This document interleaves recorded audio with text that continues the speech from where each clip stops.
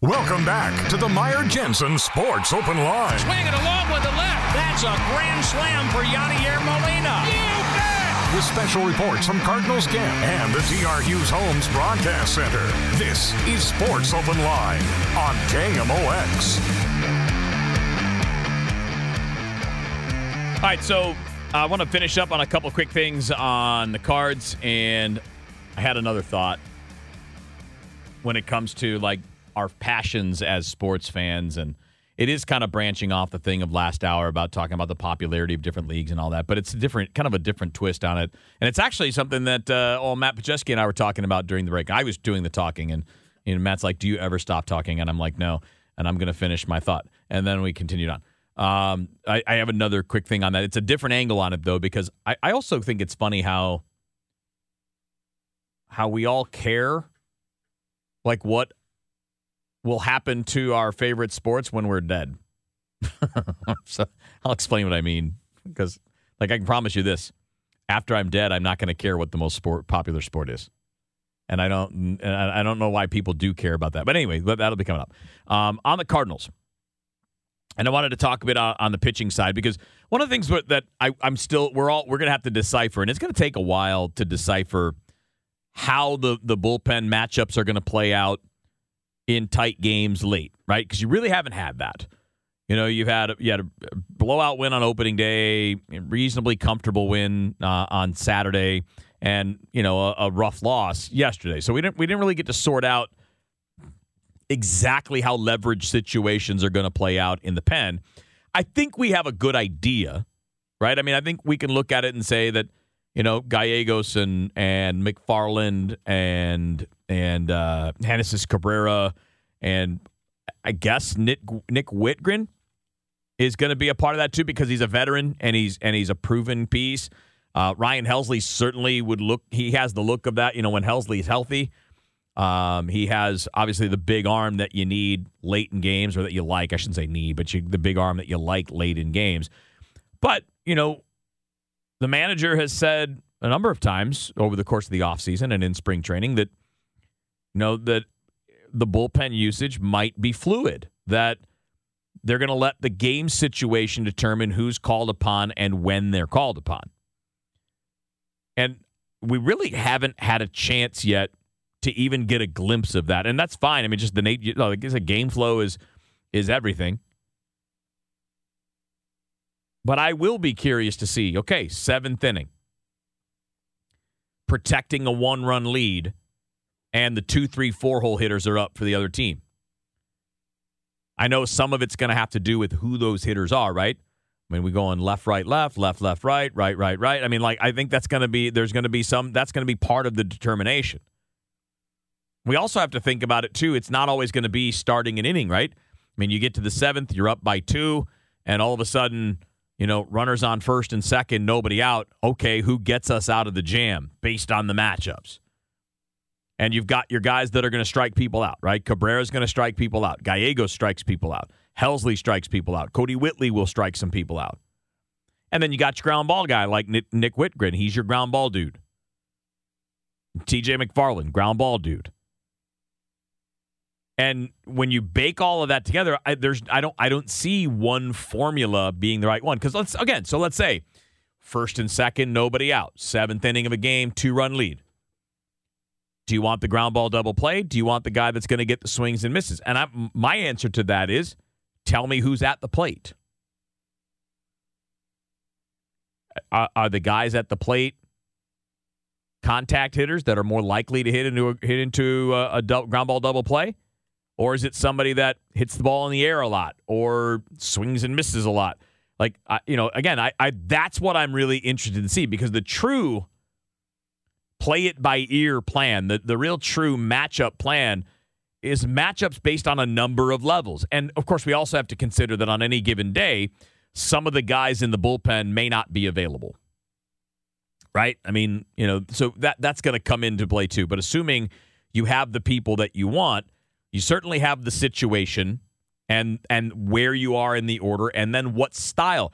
And I think that's what's fun about where Major League Baseball is now. To me, maybe some people are going to think this is too dorky. It's too detailed. It's too much. Maybe Maybe they're right. I don't think they're right, but maybe they are. But matchups in baseball today don't just mean left and right. And for a long time, that's what it meant. It meant, okay, you've got two lefties leading off this inning. I'm going to give you my left-handed pitcher or a left-handed pitcher. I'm going to give you the loogie, right? The left-hand only guy. Or, hey, here's my seventh inning guy, and he's my seventh inning guy no matter what. And here's my eighth inning guy, and then here's my ninth inning guy. And if you looked at, remember the Royals team that won the World Series, it was kind of that, right? I'm spacing out on the seventh inning guy.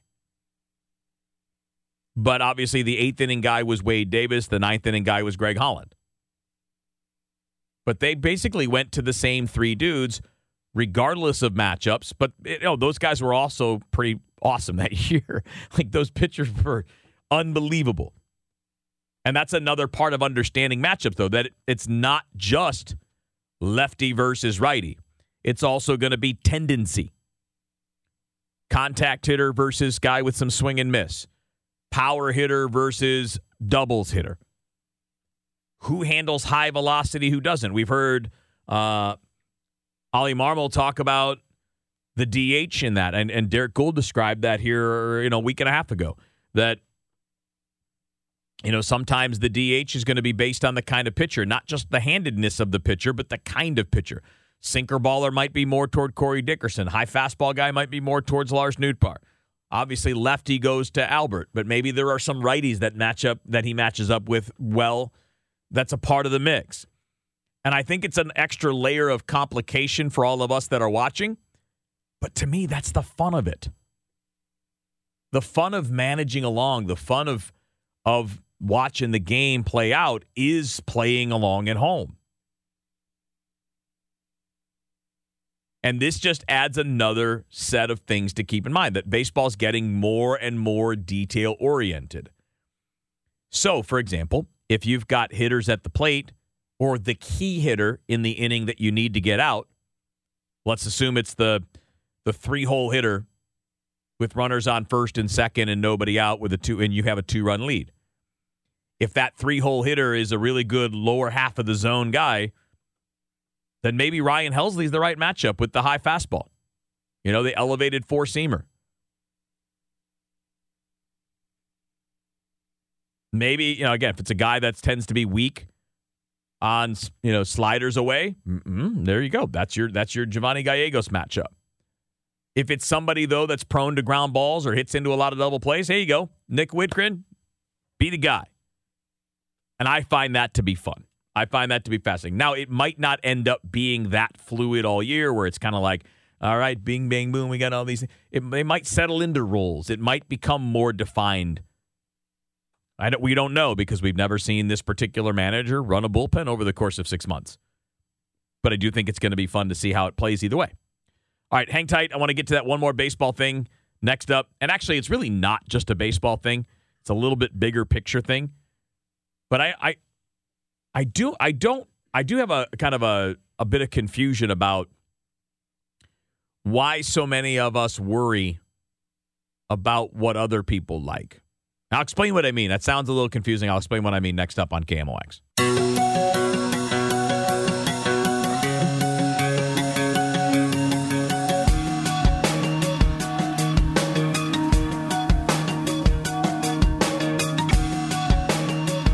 I'm back on KMOX, and one other quick thing that I wanted to get into on our favorite sports, and then I want to do blues from the bottom of the hour till the top of the hour to wrap things up for the day. It's funny that earlier I was talking about this little, I don't even want to call it a battle, but it's like a little discussion that I'm having on Twitter with people during breaks and before the show, including my buddy Chris Ranji. There was a tweet put out earlier by Tracy Ringlesby, complaining about MLB's blackout rules, which are ludicrous. I mean, they're ridiculous. They're outdated. They need to be fixed. 100% agree. But he made the comment well, this is why, baseball is 7th most popular sport. And my response is, it's not 7th. That's nonsense. And then as part of my support for that, I said it's the second highest revenue producing sport in the United States. Now, that's not my position that it's the second most popular. My position is it's not seventh. Maybe it's third. It's not lower than third. I mean, the only ones that have any, NFL is number one. We don't even have to discuss that. You want to have the discussion MLB versus NBA, which seems to be how this is devolved on Twitter. I don't know how it has because my point had nothing to do with the NBA or being second. Just pointing out that if you're the second highest revenue producing sport, you're not the seventh most popular. But some poll somewhere probably said it was. This poll of 1,000 Gen Zers said that this is, yeah, okay, fine. But tell me what people are doing now. And maybe in 20 years it's different. And this is my point here. Maybe in 20 years it is different. I mean, we go back 100 years ago, like from now, and the most popular sports were baseball, horse racing, and boxing. Things change. That's normal. And in 50 more years from now, maybe baseball is 7th or 10th or 15th. And my point is, who cares? I don't care what's going to be the case when I'm dead. I don't care about the 50-year viability of a sport right now. I don't care. Do I like the sport? Yes. Is it available for me to consume? Yes, then I'm in. And I would suggest that all sports fans feel the same way. I'm a lifelong sports talk show host. Well, not lifelong. That'd be weird to do that when you're like 3. But I've been doing it for 25 years. December of 1995 is when I started in the radio business. And in my experience over that time, the two most sensitive fan bases when it comes to how other people perceive their sport are hockey fans and soccer fans. And I don't know why you care. Like, I am a hockey fan. I don't follow soccer at all. It's not any kind of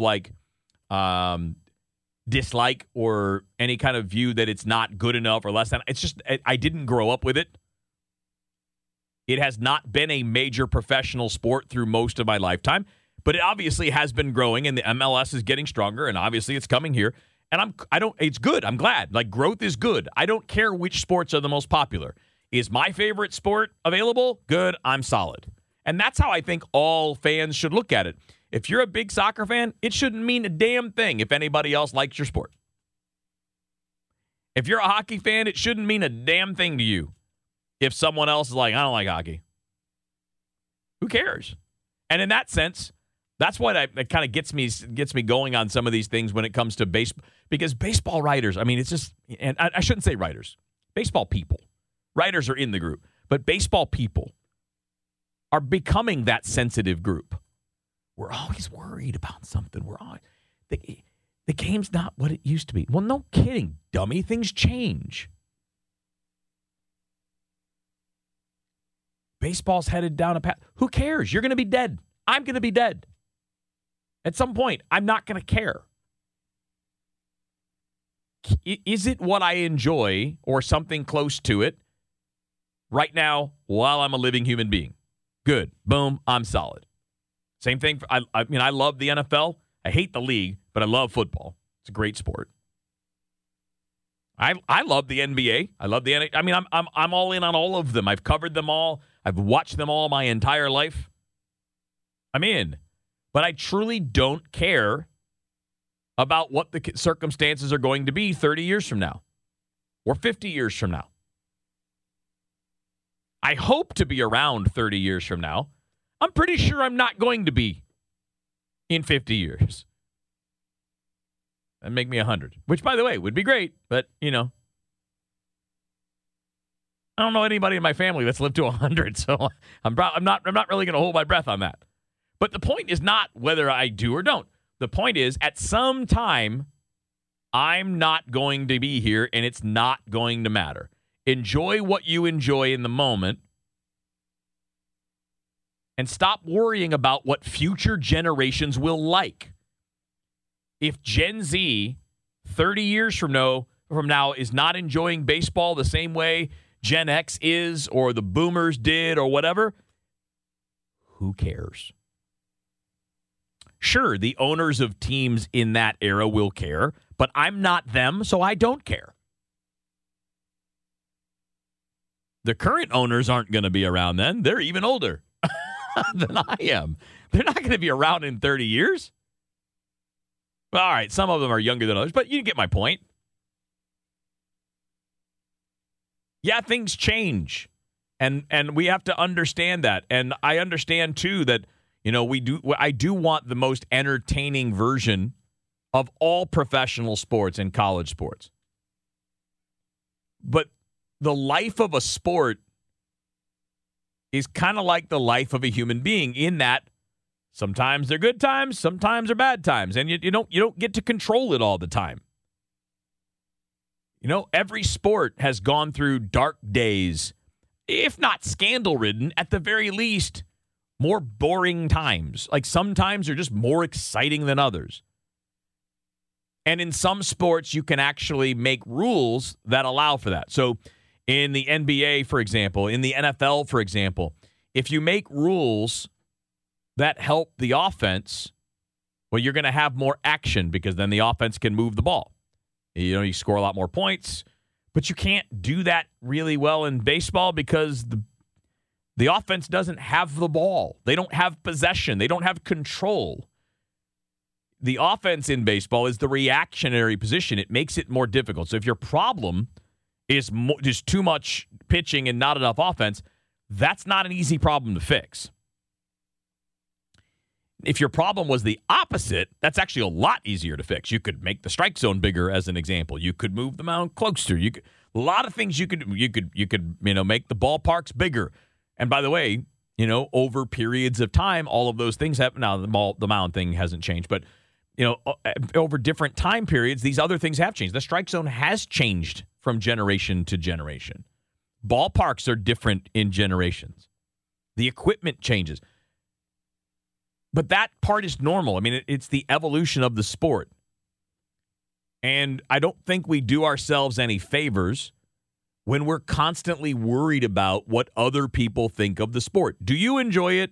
Great. Go on and continue enjoying it. And at the moment, obviously, a lot of other people do too.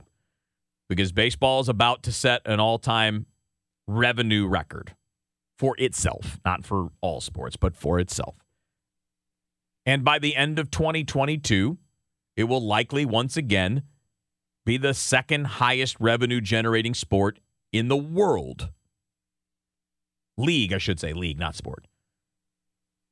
Sport's a little too broad. The highest revenue generating sport in the world might be soccer. And I say might be because I don't know exactly. There are a lot more professional leagues. I just don't know exactly how much all of them generate. I do know that the top two combined are a little less than what baseball generates, the top two soccer leagues. But there's so many more leagues. I mean, so the sport itself is more. I shouldn't say sport. I should say league. And I can tell you as a baseball diehard fan, I'm completely and totally not worried about what the sport's going to look like in 50 years or 30 years. Not even necessarily 20, although I hope to still be enjoying baseball games in 20 or 30 years. And I'm not a one sport person, so I don't view it as a competition. I'm not like, well, this one's my favorite. I mean, I like baseball a little bit better than I like football and hockey and basketball, but it's not that big of a difference. I love sports because it's the competition and it's the nature of watching human beings challenge themselves both mentally and physically to do these crazy things that the rest of us can't do. That's what draws me to sports. I just think we spend too much time worrying about what other people like. Don't worry about it. I know, easier said than done. All right, hang tight. We're going to switch over. I want to talk some Blues. Hot streak continues. How long can it go? And obviously I want to hear a little bit, and we'll follow up on some of the things that Craig Berube had to say about after practice today. So we'll hear a little bit from the head coach. We'll talk a bit about where the team is now, what's ahead, and what the playoffs could still look like for this team next up on KMOX. Welcome back to the Meyer Jensen Sports Open Line. Swinging along with the left. That's a grand slam for Yadier Molina. You bet! with special reports from Cardinals Camp and the D.R. Hughes Homes Broadcast Center. This is Sports Open Line on KMOX.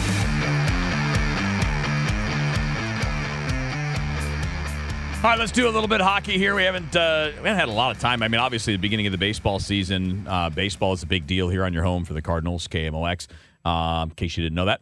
And, we've had we have games and, whether it's spring training games or we have, and other games, we're carrying NCAA tournament games and all. So we got a little bit scattershot at times with conversation about the Blues, but I want to fit it in wherever I can, and I can today, so we're going to do that.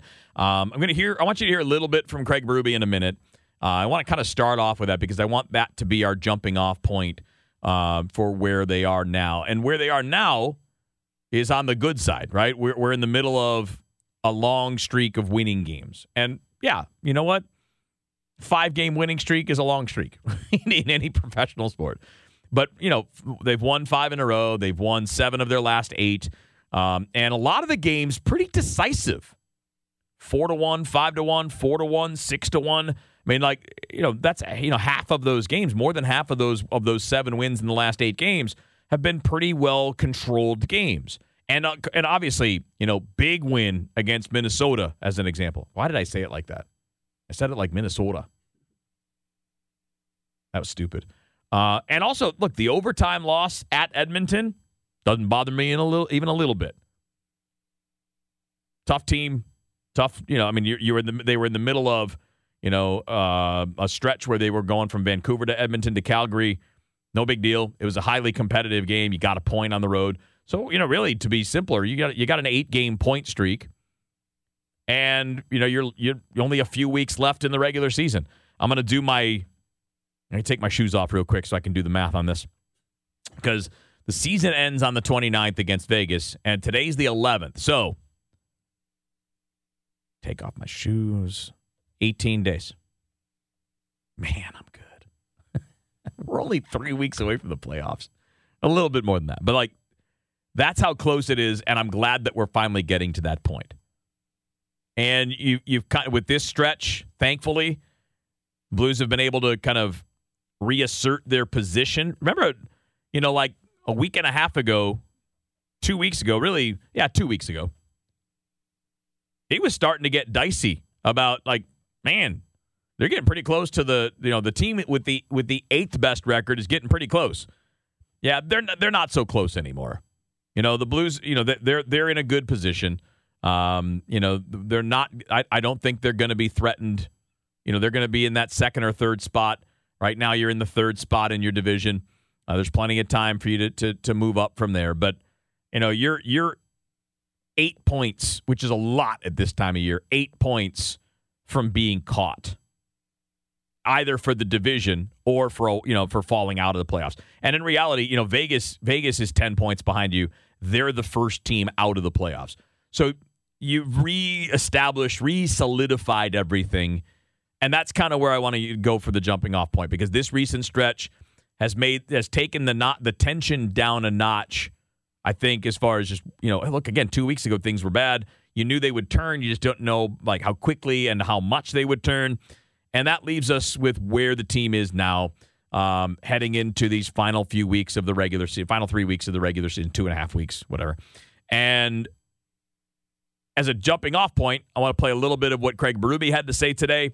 And there are a few things in here that I want to touch on when he's done. How'd it go today? Looked like a pretty spirited workout. Yeah, good practice after a day off. Guys worked hard and ready to go tomorrow. Good energy too. Yeah. When you're winning, I guess that fuels it. Things are good. The guys are feeling good about each other, and it's good energy and good spirit out there today. Boy, Letty's done some without Krug. He's done some yeoman's work, hasn't he, on the PP? Yeah, he's been good. He's ran a PP before and stuff, so he's familiar with it and been around. So he's done a good job for us.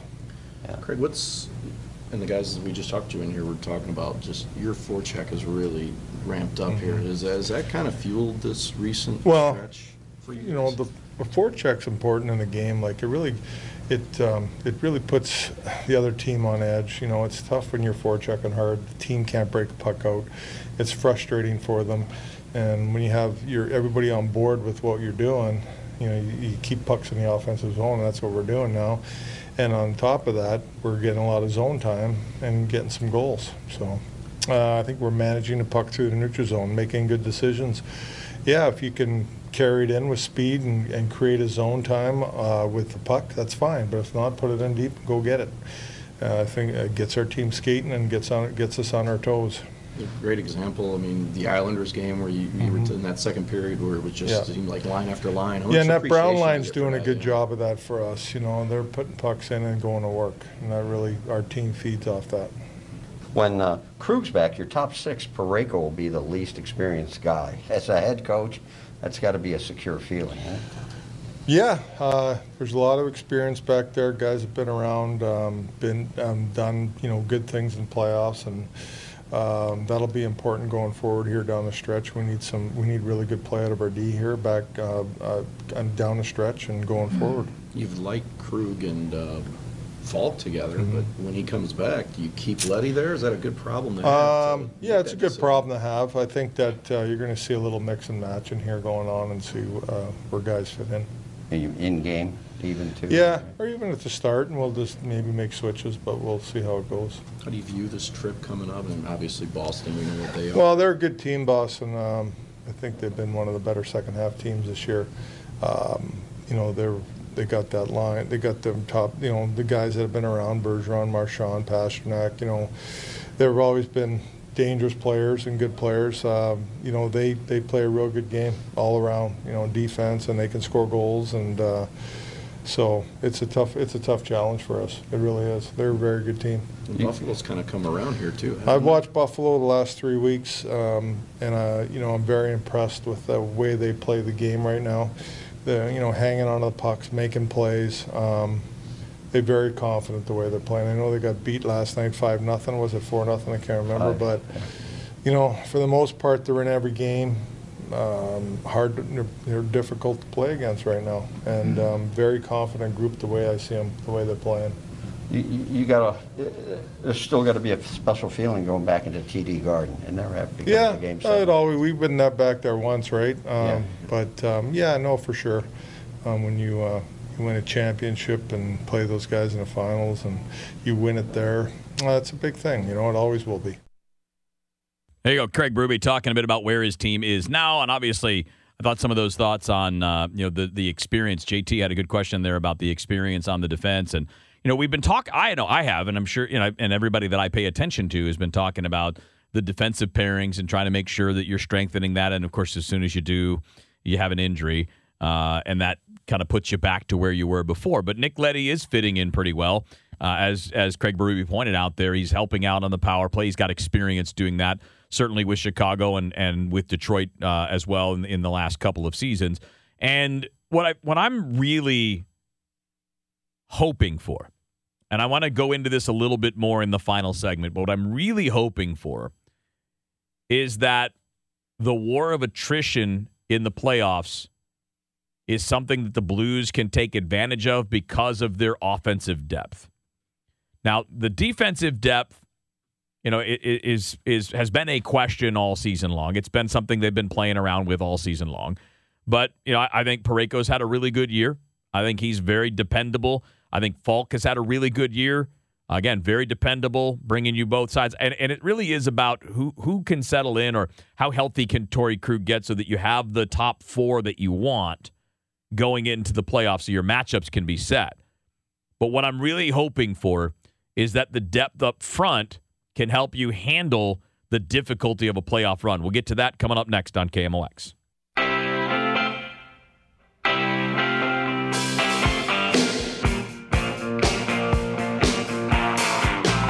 right, just a little bit more on the Blues. And here, this is what I talked when I talked about the Blues. This is probably going back like a month and a half or so, 2 months maybe.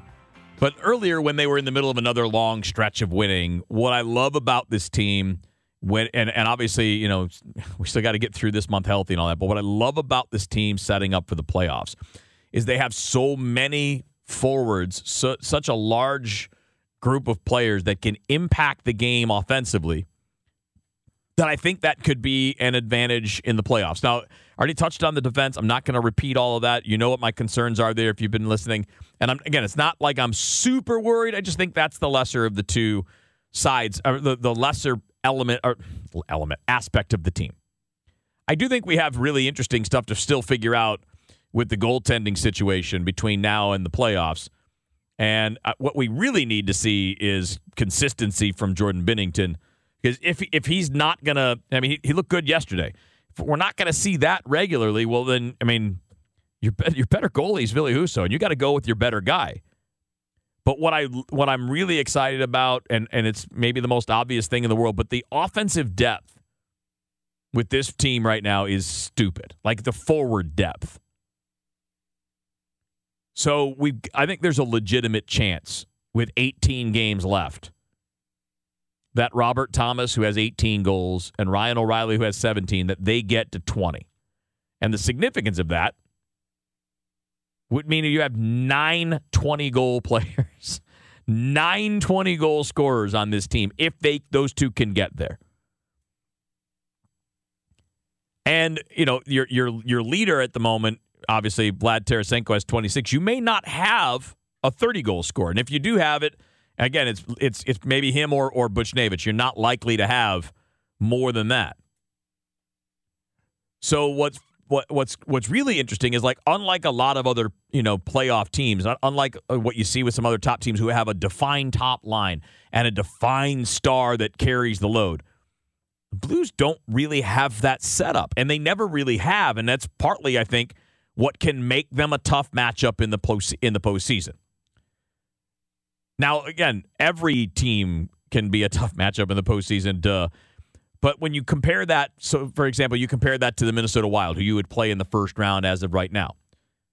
They have plenty. I think they're a deep team when it comes to goal scoring. I think they have 6 guys already with 20 goals. They're not going to have more than that. I think that's it, if I remember right. And obviously, Kaprizov has 42. So, like, he's the dude. And, you know, in the line that he's on, like, that's going to be the one you got to really fixate on. Which is the line on the Blues that you have to fixate on? I mean, the truth is, all of them. But in particular, the top 3 lines, the top 9 forwards. And this is kind of, you know, the same kind of construct as the Stanley Cup winning team. Certainly, I think this one's less physical than that team was. But same idea in that you're not really saying, okay, our top line has to carry us. And if our top line has a bad series, we're in trouble. There are plenty of teams that are like that. Now, that's not Colorado. They've got those guys at the very top, and they have a lot of the depth that we're talking about. So they're not going to have 9 20-goal scorers. The Blues may not, but they look like they could. But they also, I think they already have 6, and they might end up with 7. But they also have the higher-end top, right? Like the top guys, their top-of-the-line guys, a little bit higher end. They're obviously a tough team for a reason because they're both elite and deep. And the Blues are, I think, a little less elite at the very top, but I still think up front anyway, deeper than the Avalanche. They're not a deeper roster than the Avalanche. I'm just talking about in that forward group. But it's relative, right? Because what are we talking about here? We're probably talking about, you know, a difference of a few minutes per game where you'd have an advantage, right, when it comes to that kind of depth. But the point that I'm trying to get to, and maybe I'm taking the long path to it, gee, shocking for me, is that when you have this many people that can provide, you're less likely to be slump prone. And the playoffs in hockey, the playoffs in all sports, but the playoffs in hockey, since we're talking hockey, are absolutely about avoiding the valleys, like staying out of the black hole, if you will. Like you want to be as level as possible. You want to be able to have the hot streaks, of course, but you know the play in the playoffs, all it takes is a lull. You know, in some, again, with a more top heavy team, a lull with the top line or just a bad matchup. I mean, you know, we talk about this in the NFL all the time. that it's not always just the rank of the offense versus the rank of the defense. It's about how they match up. We talked about this with the Cardinals and the pitching matchups earlier. It's not always about lefty-righty. It's about what type of hitter and what type of pitcher you're talking about. And it's the same idea with hockey. How do the lines match up? What does one group do that gives another group trouble? What does one team do that can give another group trouble? And I love the fact that the Blues are going to come at you with a great combination of super experienced guys that have been through the battles, like Tarasenko and David Perron and Ryan O'Reilly, Brandon Saad. These are guys that have been deep in the playoffs. Ivan Barbashev, although it was in a little different role than he's in now, still been there, done that. Brayden Schenn, throw him in. I don't want to leave him out of that either. And then you've got some of the younger guys that haven't been through it all, but they bring some of that extra excitement. Robert Thomas, Jordan Kyrou, Buchnevich kind of in between age-wise and experience-wise. So, yeah, I still have my concerns about how the defensive pairings are going to sort out once you get there. And are you going are you going to have 100% Torrey Krug? Are you going to have the 4 that you want lined up in the top 4? Are all of the 6 that you're going to use, are they all kind of playing well at that time? You've definitely got the question about the goalie direction, and is there enough time for Jordan Binnington to go back and retake that job? I don't know. What does it take? Does it take 4 or 5 games in a row where he looks good? Does it take a little bit of a decline from Ville Husso? I don't know that it's decided already, but I can tell you this: I haven't seen anything yet this year that would make me choose Binnington over Husso going into the playoffs. Now, again, there's 18 days left. There's plenty that can change in that amount of time. But so there are questions for the team. But there are fewer questions today than I had a few weeks ago. And, you definitely have control of your own destiny. You've done enough with this winning streak where, barring a 5 or 6 game losing streak, you don't have a whole lot to worry about as far as where you're going to be. You're going to be 2nd or 3rd in the division. You're going to have a tough matchup against Minnesota either way, and then you got to get through Colorado. just the best team in the league waiting for you in the second round. You guys enjoy the rest of your Monday night. We'll have Cardinals baseball here tomorrow night. Cardinals and the Royals Tuesday night on KMOX.